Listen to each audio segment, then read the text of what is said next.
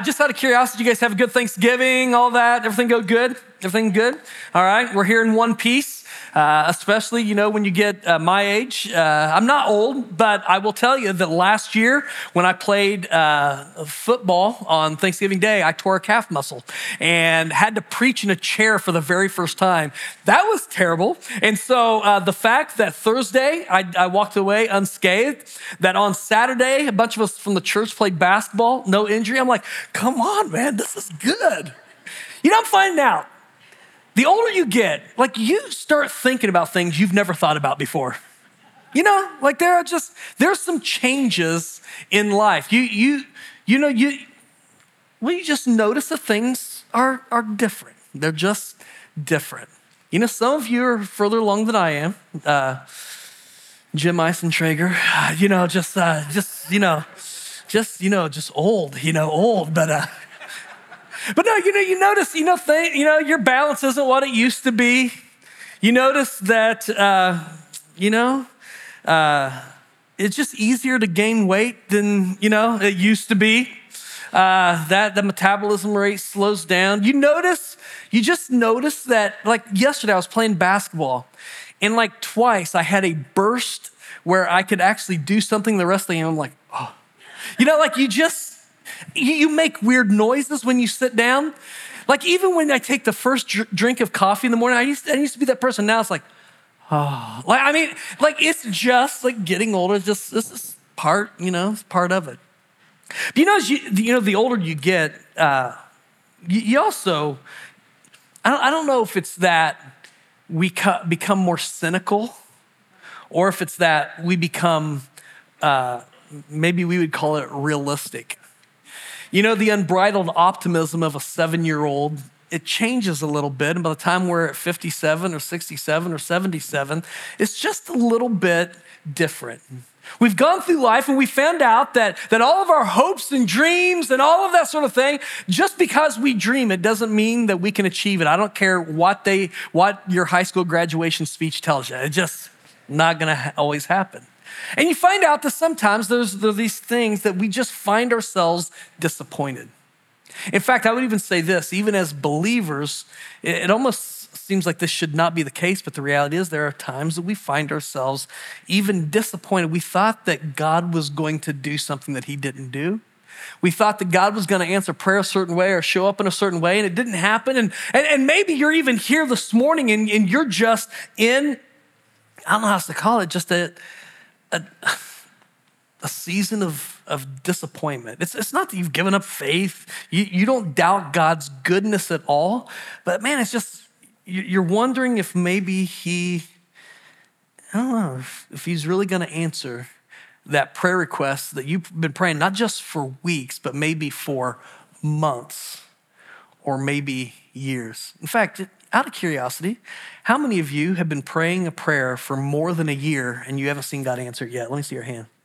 Okay, you haven't seen God answer.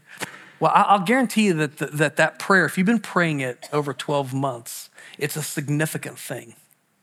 I don't know what it is, but it's a significant thing. When we think of the Christmas story and we begin to work our way towards Christmas in this Advent season, we think of, the shepherds and the wise men and the manger and Joseph and Mary and all of that. But a lot of times we skip over what the historian Luke included as kind of the prequel to the story. He wants to give us some context, and he includes a really fascinating account about a husband and wife who are older. And they've got to the place, and I think it's fair to say that they've been disappointed, maybe even to the point of being heartbroken because God has not answered their prayers. And Luke introduces us to this couple, Zacharias and Elizabeth, in verse 5 of Luke 1. In the days of Herod, king of Judea, Luke wants to make sure that we understand this happened at a real time, a real place. These are real people. There was a priest named Zachariah of the division of Abijah, and he had a wife from the daughters of Aaron. Her name was Elizabeth. So they both come from priestly families. If you know anything about the Old Testament, Aaron, brother of Moses, that high priest, they come from this ecclesiastical background. Here's what we know about them. Verse 6, they were both righteous before God, walking blamelessly in all the commandments and statutes of the Lord. Here's the problem though. They had no child because Elizabeth was barren and both were advanced in years. Real quick, barrenness is a major issue anywhere, anytime. I just talked to a few people last week who have been praying for God to do a miracle in this area of their lives. And there is real pain and this is a burden. And additionally, in a Jewish context to that real pain and the burden and the disappointment that we face even today, there was a couple things. First of all, in this Eastern culture, honor was a very big deal. And your children were those who brought honor to you. But more than that, there was no such thing as a 401k. It wasn't like you saved for retirement. Your retirement, it was your kids. And so you don't have kids and you're getting up in years. In fact, a lot of scholars place the age of Zechariah and Elizabeth to be around anywhere in their mid to late 70s to early 80s. You get to this age and you're like, okay, things are slowing down here. Who's going to take care of us in our old age? And what we're going to see is that the Zechariah and Elizabeth, they've been praying about this for years. And you know how it is when you're praying for something, like especially initially, you're every little thing, you're like, could this be it? Could this be it? Elizabeth wakes up sick. You're like, oh, is this it? And then it's like, no, disappointment. And one false hope after one false hope, prayer after prayer after prayer after prayer. And you get to a place, and some of you have been there, where you're like, man, you celebrate when you see God moving in other lives, and it's not like you're jealous necessarily, but there are times where you're like, man, I wish God would do this in my life, this prayer request that I've been praying. This is where Elizabeth and Zechariah find themselves. Now we know that they were righteous and blameless. Luke makes a point of getting away that thing that I think nags at us sometimes, that, well, the reason God's not answering our prayers is there's something wrong with us. No, it's not the case. In fact, this morning, I want to speak specifically to those who are just in a waiting period. Maybe it's a season of disappointment. You've had these expectations of what God was going to do, and he has not done what you thought what he was going to do. He hasn't moved in the way that you thought he was going to move. He has not answered the prayer that you've been praying, and so you're in this waiting season, and if you're going to be honest, maybe a little bit of disappointment. There are three things that I want to notice this morning about unanswered prayers, okay? The first thing that I want you to write down if you're taking notes is that sometimes the answer to our prayers is simply a no. And I think that there are times that we don't even consider the fact that God would say no to our prayers. When we pray, it's almost like this assumption, well, of course this is a good thing. Of course he's going to say yes. Now listen, there's different things. First of all, there are ways that we can pray wrong. For instance, James 3, James 4, where he says some of you, the reason God's not answering your prayers is you're asking wrongly you're gonna take that answer and you're gonna use it for your fleshly passions. It has nothing to do with God. In fact, it's gonna be a means to you pulling away from God. So yeah, of course, why would God answer a prayer that's gonna harm your relationship with God? That's the deal. And so I would say this, like if we're praying, something that actually goes against the teaching of Scripture, of course, God's not going to pray that. That would be like really bad, misplaced faith to assume that God's going to answer that prayer when it actually goes against what his word says. But I'm going to guess that for most of us, that's not the deal. Most of us just this whole thing that man, what are you doing? But John says something in 1 John 5:14. 1 John 5:14. He says, this is the confidence that we have toward him, toward God, that if we ask anything according to his will, he hears us. Now, here's the challenge here. We don't know what God's will is always. We know his written will in the word, but man, we don't know his will when it comes to him healing us of cancer. We don't know what God's will is in this context or in that context. And so we pray. And by the way, can I tell you, there's nothing wrong with that. We pray. He's encouraged us. 1 Peter 5:7, cast your cares upon him. Why? Because he cares for us. So we pray, but there are times that God can say no. And there are times we're disappointed because we think that of course God's going to answer this prayer in the affirmative, but sometimes God just says no. Now it's weird though, because we get this in other areas. Like, for instance, you ask for that raise at work or you apply for that promotion and they say no, and you're disappointed, but you get it. Or, in this context over here, you invite somebody to go with you to a movie, then they're like, we're already booked, and they say no, and you're disappointed, but you get it. It's kind of like my son, like our kids, they fill out Christmas lists every year. We always had to do it. It's always been fun. They've done it since they were like 3 or 4. So they'll make their little list. Well, this year, when was it? Yesterday, Cole added a whole new level to his Christmas list. In fact, it's a whole, under the heading, it says long shot. And I'm gonna tell you what, man, like Cole, he asked big. Here's what I know, because he thinks a lot like I do. Here's what he's saying. It's like, hey, listen, I'm probably not gonna get any of this, but it never hurts to ask. Just throw it out there. And if I get it, great. If not, well, it was a long shot. I think that there are times for us that we just, we're praying and we don't see God moving. And I will say, just because you don't see God moving does not mean that it's a no, but there are going to be times that God says no. And here's my question real quick. How do you handle being told no? Is God not good if he says no to what you want?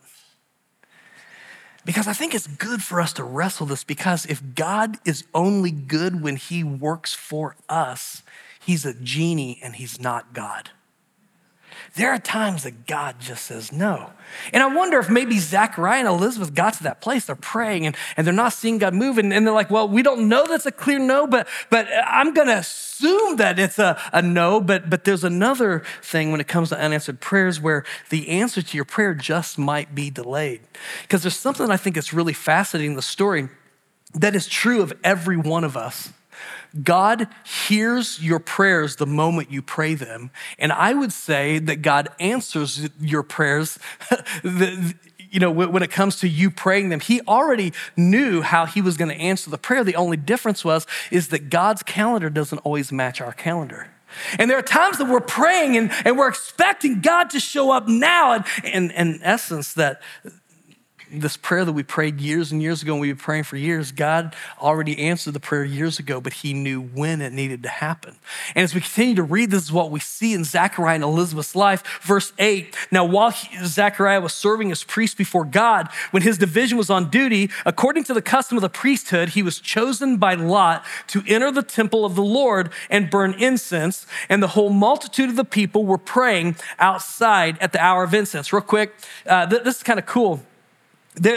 What Jewish priests would do is that they were all in a division. There were about 18,000 priests. And so there were certain seasons. You only served a certain season every year. And in that season, you were given the chance by lot. And it was a thing in which they would cast these stones, and it would be a way in which God would make things clear to them, they believed. And so you would be chosen to be the one to go in and offer incense. This was a once in a lifetime opportunity if it ever happened. Many people never got this opportunity. But once you had the opportunity, you never got the opportunity again. Now I want you to notice, Zechariah and Elizabeth have been praying for years and years and years and years. All of a sudden, he shows up. It's the time for them to serve. At this particular time, the lots are cast. He's selected. He goes in. Now, here's what you got to know: when they would go to offer incense on the altar was in was a place that nobody else could go except the priests. And then it was very close by the Holy of Holies, which was the place that only the high priest could go into, and he could only go into this place once a year.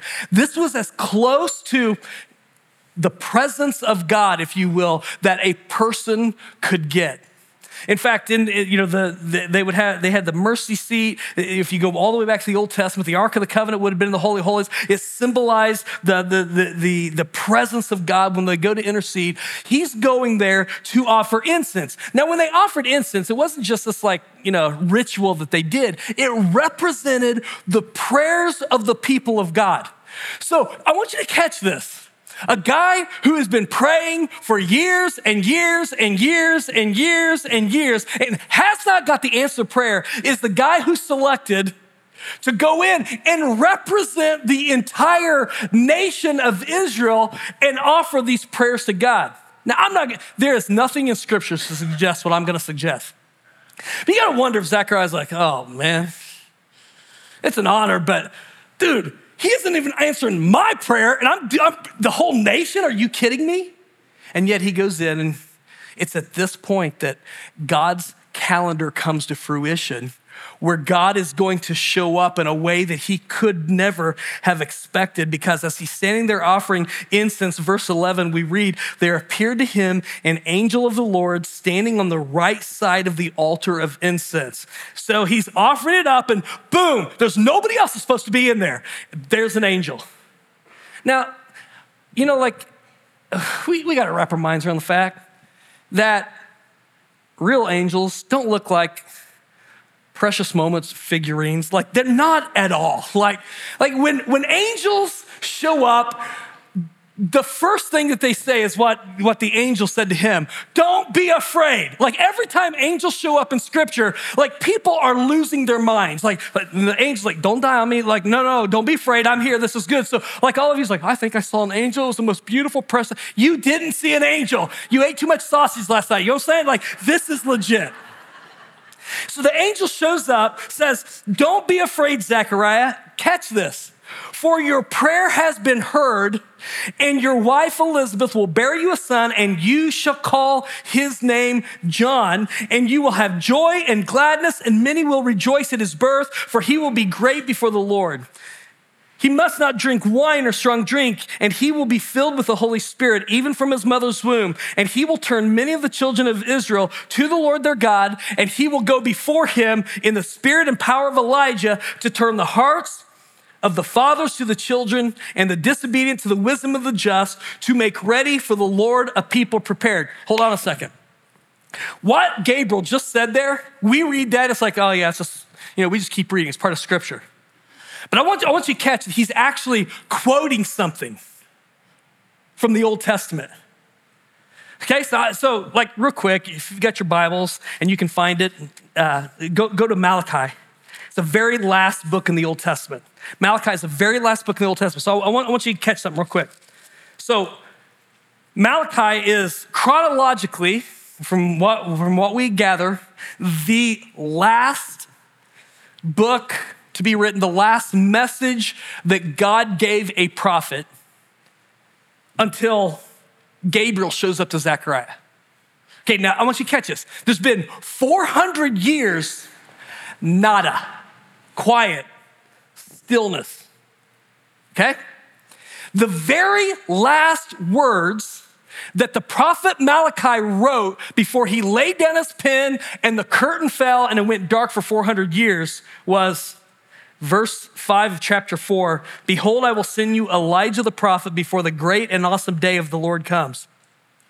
And he will turn the hearts of fathers to their children and the hearts of children to their fathers, lest I come and strike the land with a decree of utter destruction. What Gabriel was saying to Zechariah, words that Zechariah had memorized, was that I'm not just going to send you a son, I'm going to send you the answer to the prayers of all of Israel. I'm not just answering your prayers. You're standing in here, you're offering incense representing the people of Israel and all of their prayers. You know what they've been praying for? They've been praying for deliverance. They've been praying for the Messiah to show up. For 400 years, there has not been an angel show up. In fact, the last time an angel showed up was 500 years ago when he showed up to Daniel. The last time that there's a recorded miracle in Scripture happened when Shadrach, Meshach, and Abednego were thrown into a fire. There's been 500 years where an angel hasn't showed up. There's been 400 years in which there's been no message. And now all of a sudden, what God is doing, because God's calendar doesn't match our calendar, he's saying, now's the time, and I'm not just gonna answer your prayers. You're in here on purpose, representing the entire nation of Israel. I'm going to answer the prayers of a nation, and it's gonna happen through you. And there's nothing special about Zechariah. In fact, different translations describe him as a certain priest. They don't even say that he was a noble priest, a talented priest, or anything like that. A certain priest. Wow, way to go. He doesn't use like some guy that is well known. He's just a common priest. In fact, a common disappointed priest who God has not showed up for. But now what he's saying is, oh, I've been showing up. You just didn't know. Now my calendar has come and it's time for me to show up and move. And I'm not just giving you a son, I'm sending you a son who's not going to just be the initiator of a national revival in which people are gonna come and are gonna be baptized. He's called John the Baptist for a reason. But he's also going to be the one who introduces the Messiah.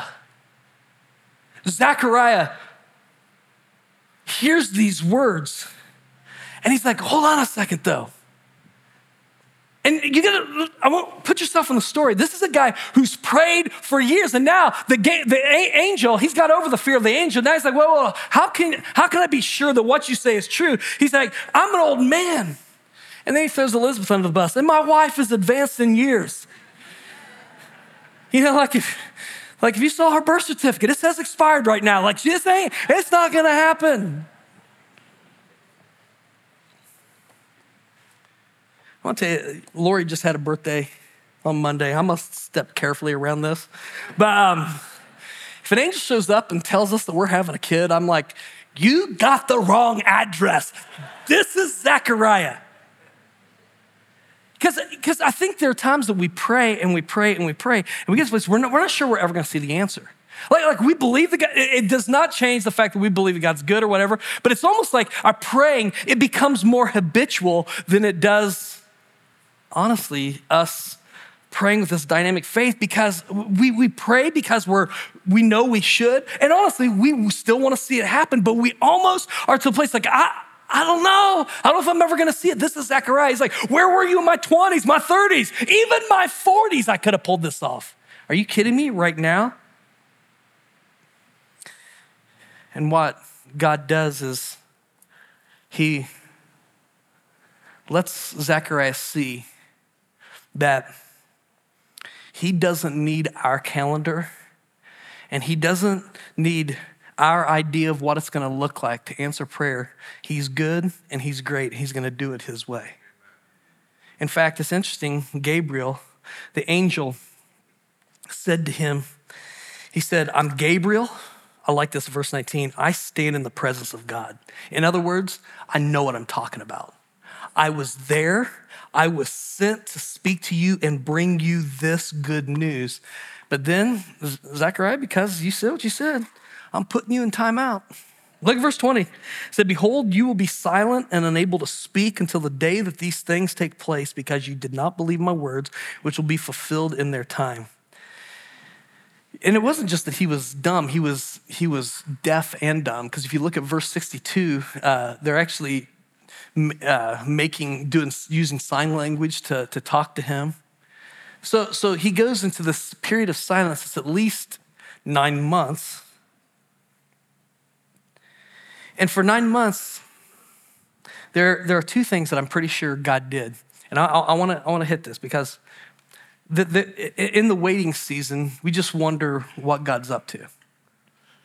What God's up to. There are two things that I think God wanted Zechariah to see, but I will tell you that I think there are a couple things that he wants us to see.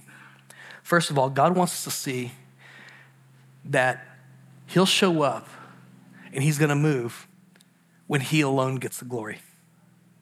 Now, there are times, the reason we're praying for some of those things for years, for months, is because they matter and they're big deals. They're not things that we can make happen. You know, it's one thing to pray for a new car, and then you go out and you pick up 2 extra jobs. And did God give you the strength and the opportunities to work the job? Yeah, but there's a part of it you're like, yeah, I picked up the extra work. But then there's a time, I remember when Lori and I, we were in college, and actually we had just got married. We were working for the college. Combined, we were making $300 a week. And my car had a blown head gasket. I'd put so much money in the car, and I'm like, it's gone. I'd sold it. I told Lori, I said, at least we have your car. But her car was not a good car. I was starting to go bald even then, and it was an old Buick, and the lining had it was like the felt lining on the top. It came unloose and it would just drift down, and it would get caught in the stub of my hair and leave orange little things all over my hair, which I hated that. But I remember when we'd got rid of my car, I didn't get anything out of it hardly, and then her car broke down. We had absolutely nothing. And we had prayed, man, God, would you help us? And we had zero money. I didn't have anybody to call. I didn't have anybody to turn to. And I remember I told Lori, I was like, man, we've prayed. But man, tonight, I said, I want us to just pray because we got nothing else. If God doesn't show up, we've got nothing. I remember that night, Lori and I, we got down and we knelt. Man, I'll never forget it, man. We knelt by our bed. And dude, I kid you not, man, the next day, man, we've been having car issues for years. The next day, I get called in, the president of the college said, hey, somebody donated a car. And I was trying to think of somebody, do you know if anybody could use a car? I'm like, as a matter of fact, I do. But I remember God providing this car for us. And then I always called that car God's car. It was a 95 Mercury Sable. Powder blue. It was God's car. When I sold it before I moved to Idaho, I told the guy, I said, take care of this. This is God's car. And I've never forgot because it was at a moment where literally there's no other, we had nothing to bring to the table. It had to be God or nothing. There are times that God will bring us to a place where the only thing we say is like, man, God, that's you.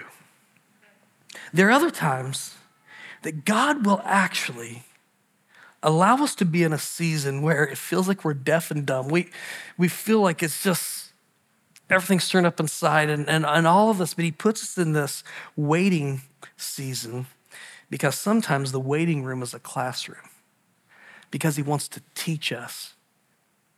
Yesterday, I had the opportunity to go pray with a couple. And I'm not gonna tell you their whole story. It's their story to tell, not mine, but it's been a season of disappointment for them. It's been a season of disappointment with their family. It's been a season of disappointment physically. And they were sharing some of this, what they'd been through. And before I prayed, I asked the question, I said, what has God taught you in this season? And we're talking like a season of 13 years. Man, it was the funniest thing because like one of the spouses is in a hospital bed, in a hospice bed. And yet both of their eyes lit up and began to tell me what God was teaching and what God was doing. You see, there are times that God delays because number one, when he shows up and the answer comes, he alone is going to get the glory. And number two, there are times that he delays because even in the waiting season, he's going to teach us and he's going to change us. Does it take away the disappointment? No. I will tell you, I told somebody this morning that had stopped me after. They said, man, that message was for me. Here's, what I've been going through. And I said, all I can say is I think this message for me is coming out of a place where I've been. Man, God, I've seen God move. I've seen God do incredible things. But man, even me personally as your pastor, there are prayer requests that I prayed for and I haven't seen God move. And it's this whole thing of, it's not cynicism, but it's like, God, what are you doing? And yet, man, the things that I keep holding on to is that God is good, God is able, and his timing trumps my timing every single time. And so we see Zechariah and Elizabeth, they're going through this, but this is not where the story ends with him being deaf and dumb. No, what they're gonna find out is the thing that sometimes we'll find out. When it comes to unanswered prayer, yes, sometimes it's a no, sometimes it's delayed. But right here, what we're gonna find out is that sometimes the answer to your prayer might just look different than you imagined it. But just because it looks different than what you imagined doesn't mean that God's not answering your prayer. Man, how many of you guys have prayed, I thank God for unanswered prayers? Like, remember that person you asked God to let you marry? Woo! Thank God for that.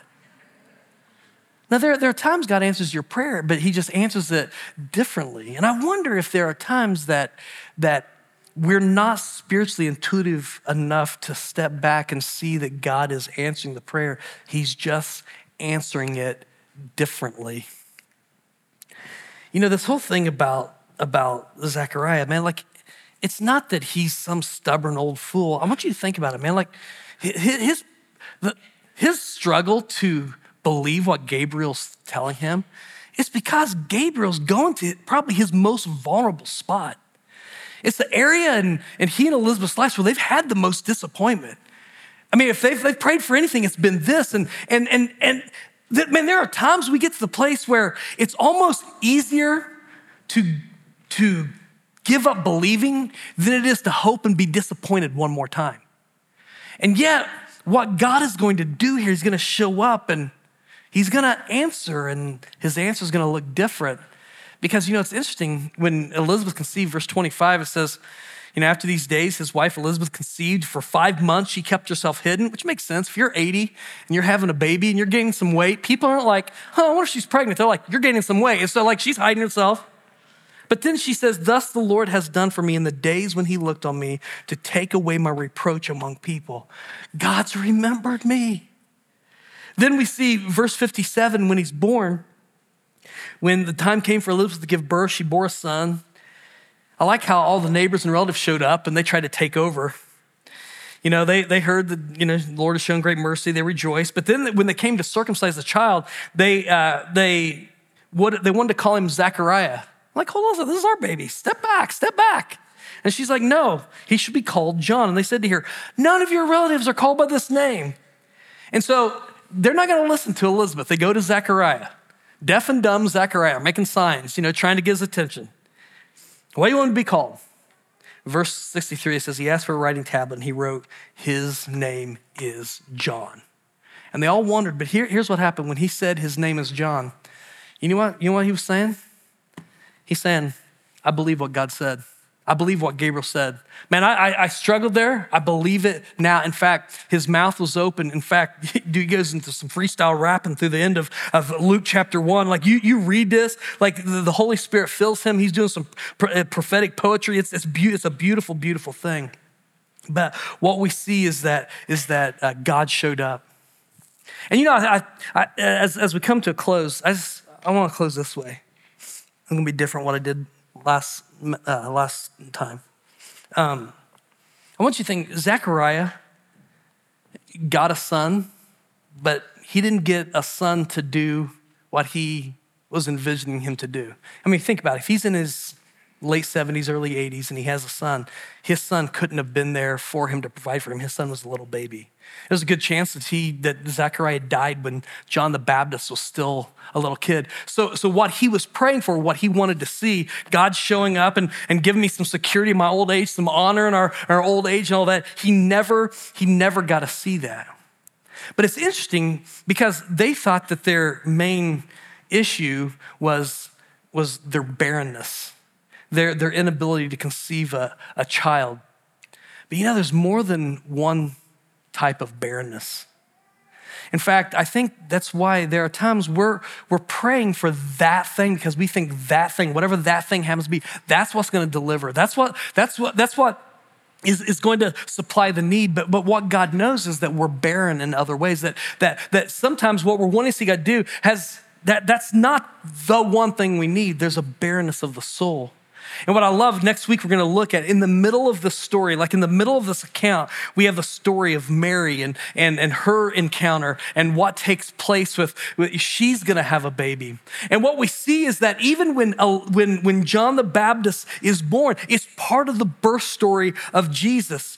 Zechariah, he's symbolizing the Jews as a whole. They've been praying and praying and praying for God to send a Messiah, yet there's nothing but silence. And anytime we have that silence, you're like, God's not listening. Don't confuse God's silence with God's absence or some inactivity, because God was moving. God was preparing. He was setting up what was going to take place, because this baby,